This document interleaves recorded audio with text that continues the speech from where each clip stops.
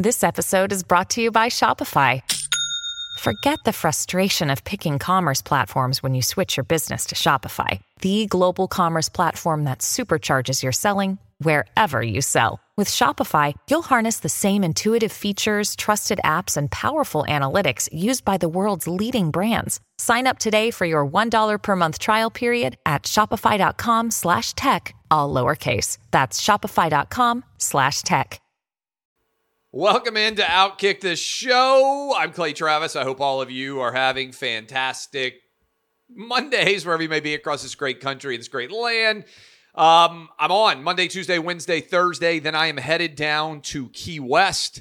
And then I'm going to be out in Park City, Utah for much of the rest of the year. So not a lot of these. We'll be here Monday, Tuesday, Wednesday, Thursday. Then we'll be back after the first of the year at some point. So just giving all of you a heads up on where we are headed here. Right off the top, I want all of you to pray for Mike Leach and his family as Mike Leach is dealing with an incredibly difficult health condition, heart attack, is currently in a Jackson, Mississippi hospital.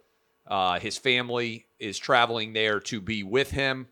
And I just have to tell you, Mike Leach is fantastic.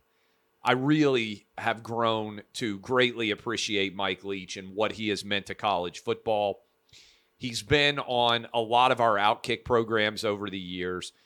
He's a friend. I would consider him to be a friend. He's been unfailingly interesting, fantastic in all respects in my experience in dealing with him. He's had a tremendous impact on college football in general. But for those of you who may not be that familiar with Outkick content for a long time, during COVID, Mike Leach wanted to just come on and talk about the Tiger King with me. So there is still a long-form podcast up as a part of the wins and losses conversation where Mike Leach just talks with me about the Tiger King episodes. I believe we have a long-form discussion with Mike Leach that I think you guys will love, all about how his career developed. He ended up doing what he does.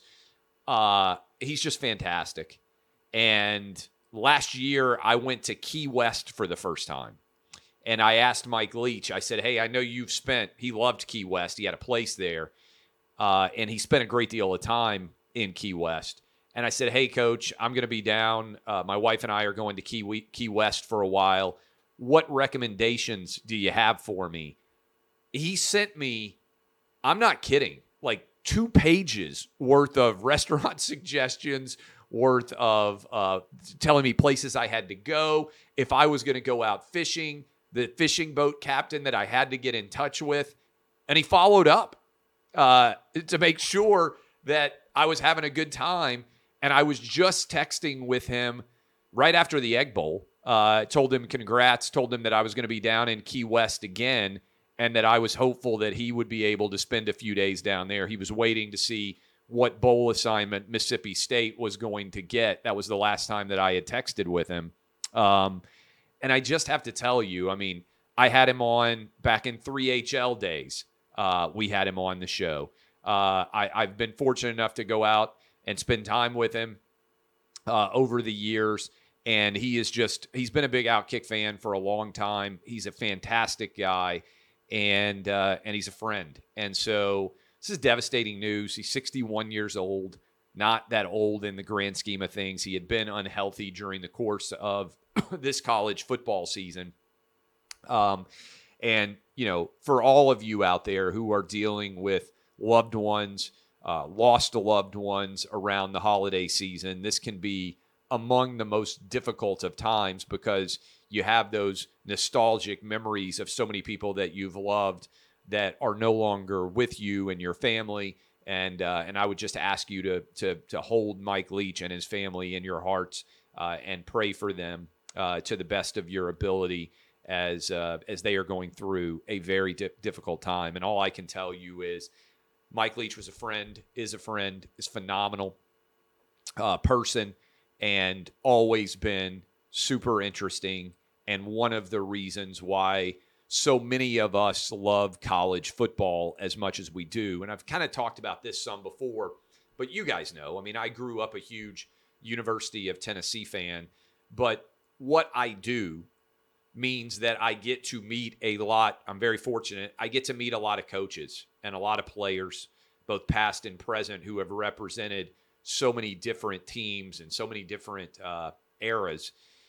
And what you end up, in at least my experience, finding is, man, there are so many great people that have been involved in the world of college football. And that's why we love the sport, those of us who do love the sport. And I certainly love college football more than any other sport in America.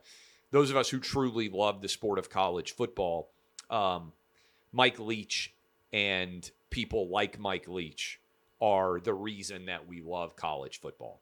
And so I know there's a lot of people with relationships with Mike Leach all over college football. He's just a genuinely good dude, fantastic person who has been instrumental in bringing an exciting era of college football to so many different programs, whether it's Lincoln Riley, whether it's Cliff Kingsbury, whether they're just Dana Holgerson. There are so many people that you could run through and say, this guy, Josh Heupel, this guy has had an influence on the way that the sport evolves in an offensive fashion in a way that very few have, whether it's at Texas Tech, whether it's at Washington State, also in his time so far at Mississippi State. And I would just say the question, and I've talked about this with Mike Leach. I remember he had a great line. He said, some schools you recruit and some schools you invite.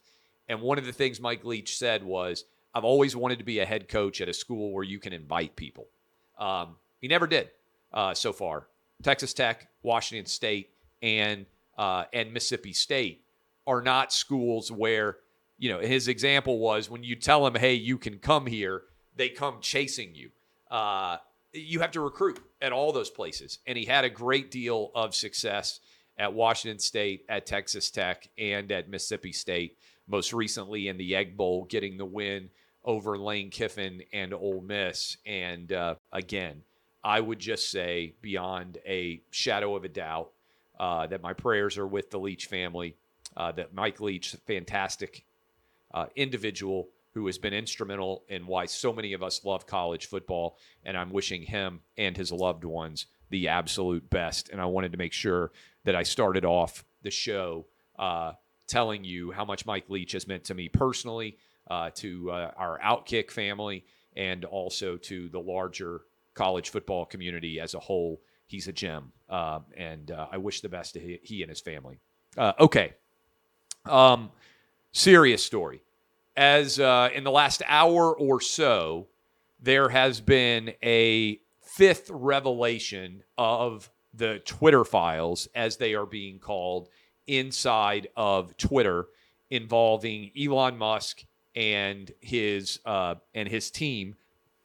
Bari Weiss is the latest person to be revealing these details, and today's revelations have to do with Donald Trump's suspension from Twitter. And in particular, there are several things that are very interesting about today's revelation. First of all, based on the sharing of all these internal communications, you see what many of us have argued for a long time was true, which is Donald Trump did not violate Twitter's terms of service, and there was no actual justification to ban him from Twitter. That is number one. That is what all of these documents that they are sharing show, that Twitter recognized essentially that there was no justification to ban Donald Trump. Number two, what you recognize is this Twitter bureaucracy was far left-wing in nature, and they were working in concert with far left-wing Democrat operatives to attack Republicans, conservatives, people who were just a little bit to the right of center. Twitter was a far left-wing organization. And I want to discuss a couple of things that I screenshotted from this sharing.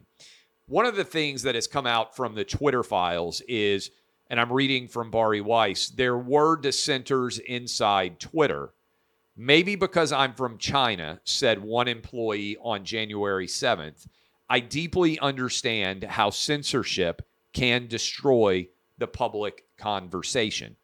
But these dissenters were in an extreme minority, and they were shouted down by the far left-wing agents, bureaucrats inside of Twitter. And I think this is significant because there's been this obsession, diversity and inclusion.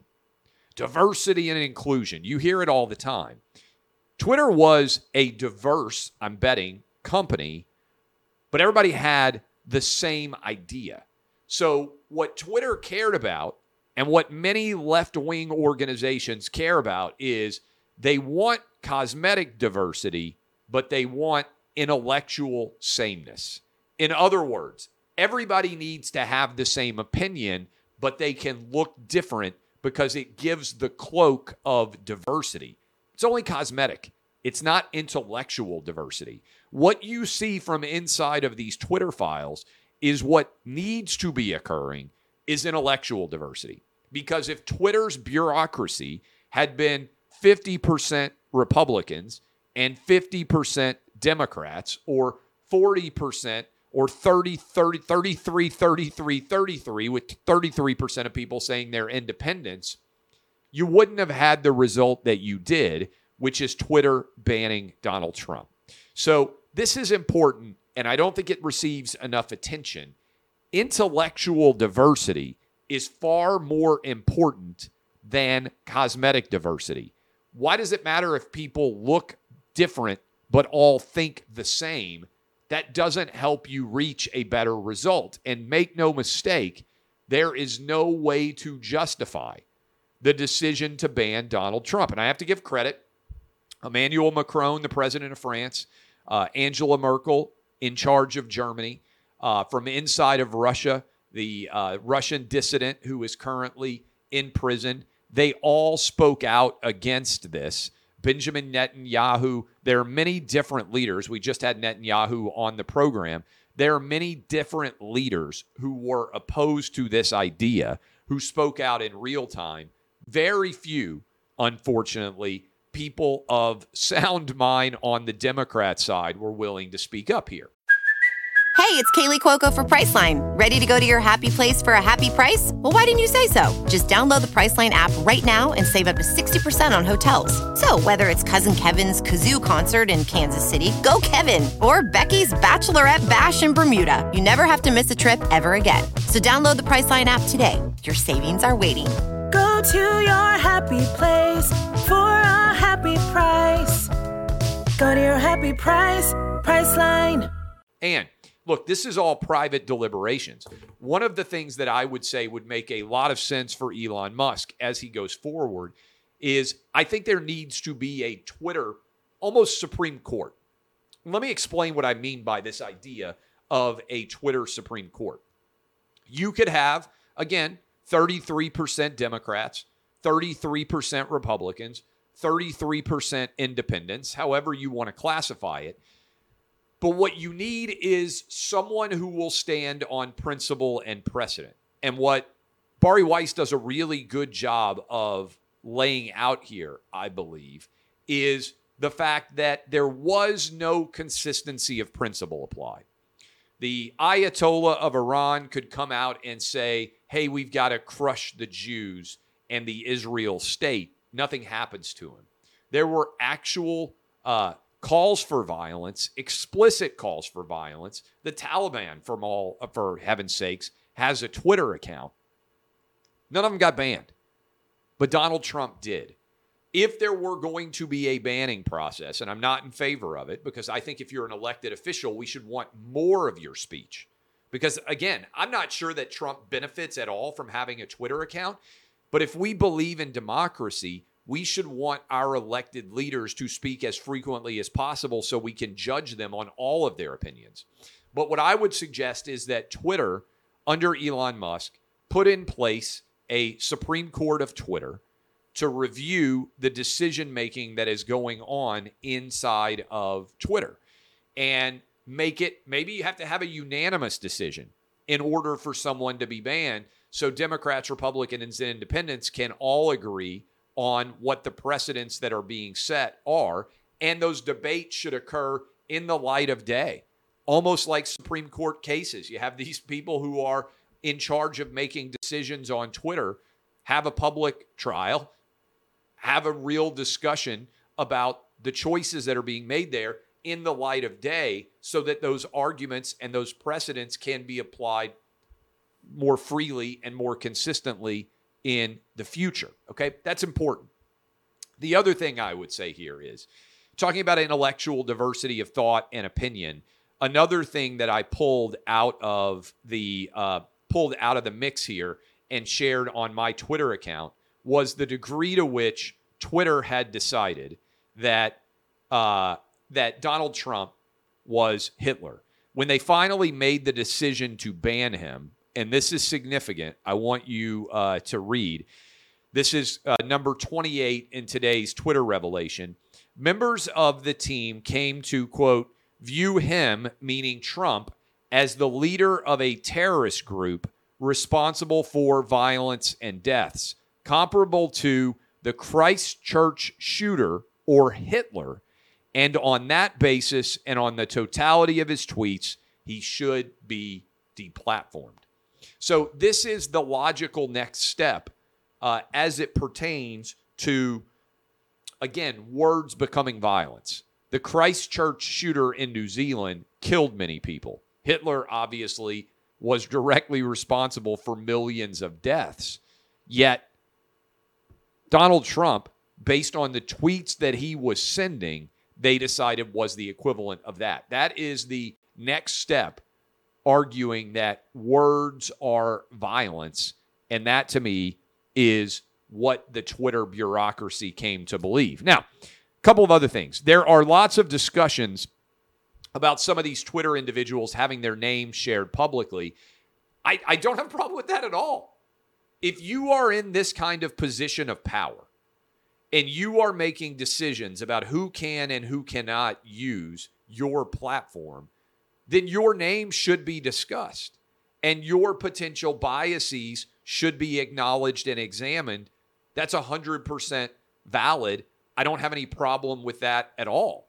You are in the public arena. You're in the public sphere. If you're in a position like that and you call Trump supporters Nazis, well, I think that could color whether you're being unbiased in the way that, for instance, you are applying your powers on the Twitter platform. I think that matters to a large extent. I think that is significant. I also believe that as you analyze this decision to ban Trump, we have to spend more time, I really think, praising Elon Musk for what he has been willing to do and what he has been willing to say. And I think this is really important because Elon Musk tweeted the other day, and I think I grabbed this, and I want you to see it. He said his pronouns are fire Fauci. First of all, or prosecute Fauci. And I agree with Elon Musk on that. Sorry, prosecute Fauci. And then he was said to someone said, oh, this is really unacceptable tweet by you. And Musk responded, I strongly disagree. Forcing your pronouns upon others when they didn't ask and implicitly ostracizing those who don't is neither good nor kind to anyone. As for Fauci, he lied to Congress and funded gain-of-function research that killed millions of people. Not awesome, in my opinion. Well said by Elon Musk. And I agree. Look, Elon Musk could have easily stayed out of the line of fire. He's already reinvented the combustion engine. He is already sending spaceships to space better than NASA. He's boring holes in tunnels so that he can send things all over. He wants to make humans an interplanetary species, meaning we can live on multiple places in the event of catastrophe here. And yet he's decided that breaking the woke mind virus is so important that he's willing to put $44 billion on the line and step into the public arena and take the slings and arrows of derision that come for standing up for the First Amendment. And this is important. History teaches, and I'm a history nerd, history teaches us time after time after time that those who stand up in favor of free speech, those who oppose the curtailment of speech, are always on the right side of history, okay? Never are the censors or the book burners on the right side of history in the end. They might look like they're on the right side of history for a short period of time, but the woke virus is about censorship. It's about restricting the marketplace of ideas, not allowing people to say what they really believe. This is a big part of the book that I am writing right now, which will be out in September. I'm spending a lot of time thinking about it, and this is massively important. It would have been easy for Elon Musk to decide that he didn't want to get involved in this battle. But all of the battles that Elon is fighting, in his opinion, are about the future of humanity. And that's why he has the electric vehicles. That's why he's trying to make us a planetary species. And it's why he's fighting battles for free speech and just consistent application of rules. I think Elon's heroic right now. I really do. Because so many times, and what I do, I will hear from people who have more money than they could ever spend in their life, and they will say, I agree with everything you're saying, Clay. God bless you, but I could never say it in public myself. And I always think, well, first of all, it's always great to hear that somebody agrees with what I'm saying, so I don't begrudge that, and I appreciate it. But I got a relatively small amount of FU money compared to a lot of people in this country. And I was saying exactly what I thought before I had FU money. You can argue the reason I have FU money is because I've just continued to say exactly what I think, no matter what the consequences are. But there are a lot of people who agree with everything that Elon Musk is saying that are hiding. And I don't think we can underrate how difficult it's going to be to sweep out this woke mind virus, because it requires a lot of people acknowledging that they've been wrong. And it's hard to get people to acknowledge that they've been wrong. All you have to do is pay attention to everything Dr. Fauci has said. He's been proven wrong on virtually every issue with COVID, and there's still a lot of people who want to argue that he's a hero. I think he's a felon, obviously, based on the evidence. So I'm still waiting for what I think are going to be the most explosive revelations from inside of Twitter, which is going to be the concerted effort, the collusion between the Biden administration and Twitter and big tech companies writ large over what could and could not be said, and the attempted and successful censorship of all the White House's political enemies on social media. One other story that's out there that I think is worth paying attention to right now. Joe Manchin has given some quotes, and this is important in terms of the way that it is being covered. Joe Manchin has said, let me hit this first. ABC, CBS, and NBC have combined to cover the Twitter Files story a total of one time.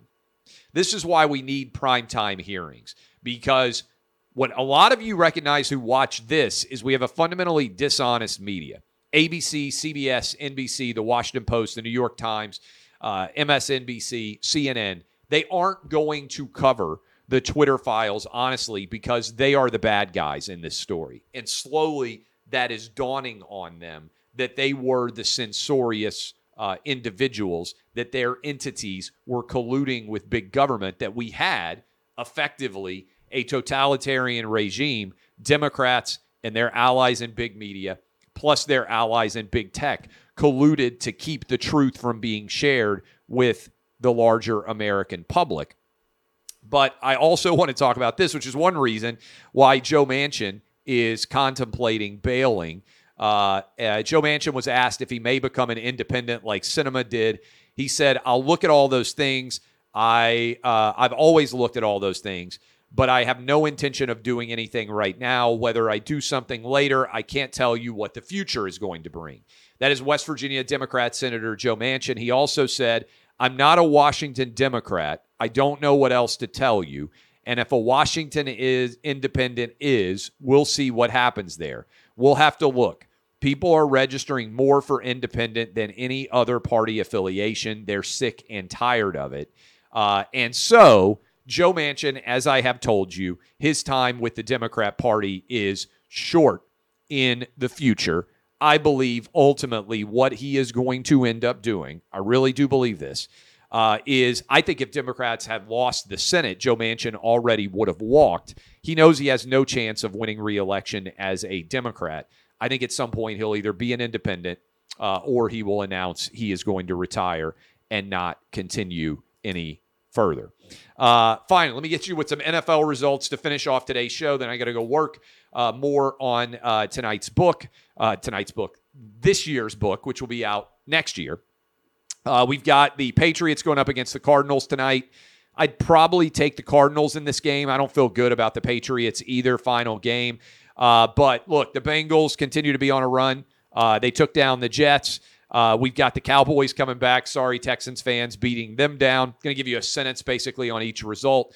Lions on a roll, 5-1 in their last 6. The Dan Campbell era. There's a lot of good momentum inside of the Lions. They took down the Vikings. Jags whipped the Titans. Titans turned the ball over 4 times. Titans have lost 3 games in a row. This was an opportunity at home for the Titans to effectively end the AFC South race. Instead, they lost, and as a result, the Jags still kind of floating around out there on the periphery. They'd probably have to win the rest of their games, and the Titans would basically have to lose almost the rest of theirs, considering that the Texans are still out there. The Eagles got past the Giants. And obviously, this was a big beatdown from the Eagles, who are the best team right now in football. Ravens managed to hold on against the Steelers. Chiefs got up 27-0, got that lead cut, and then held on to beat the Broncos. Broncos officially eliminated.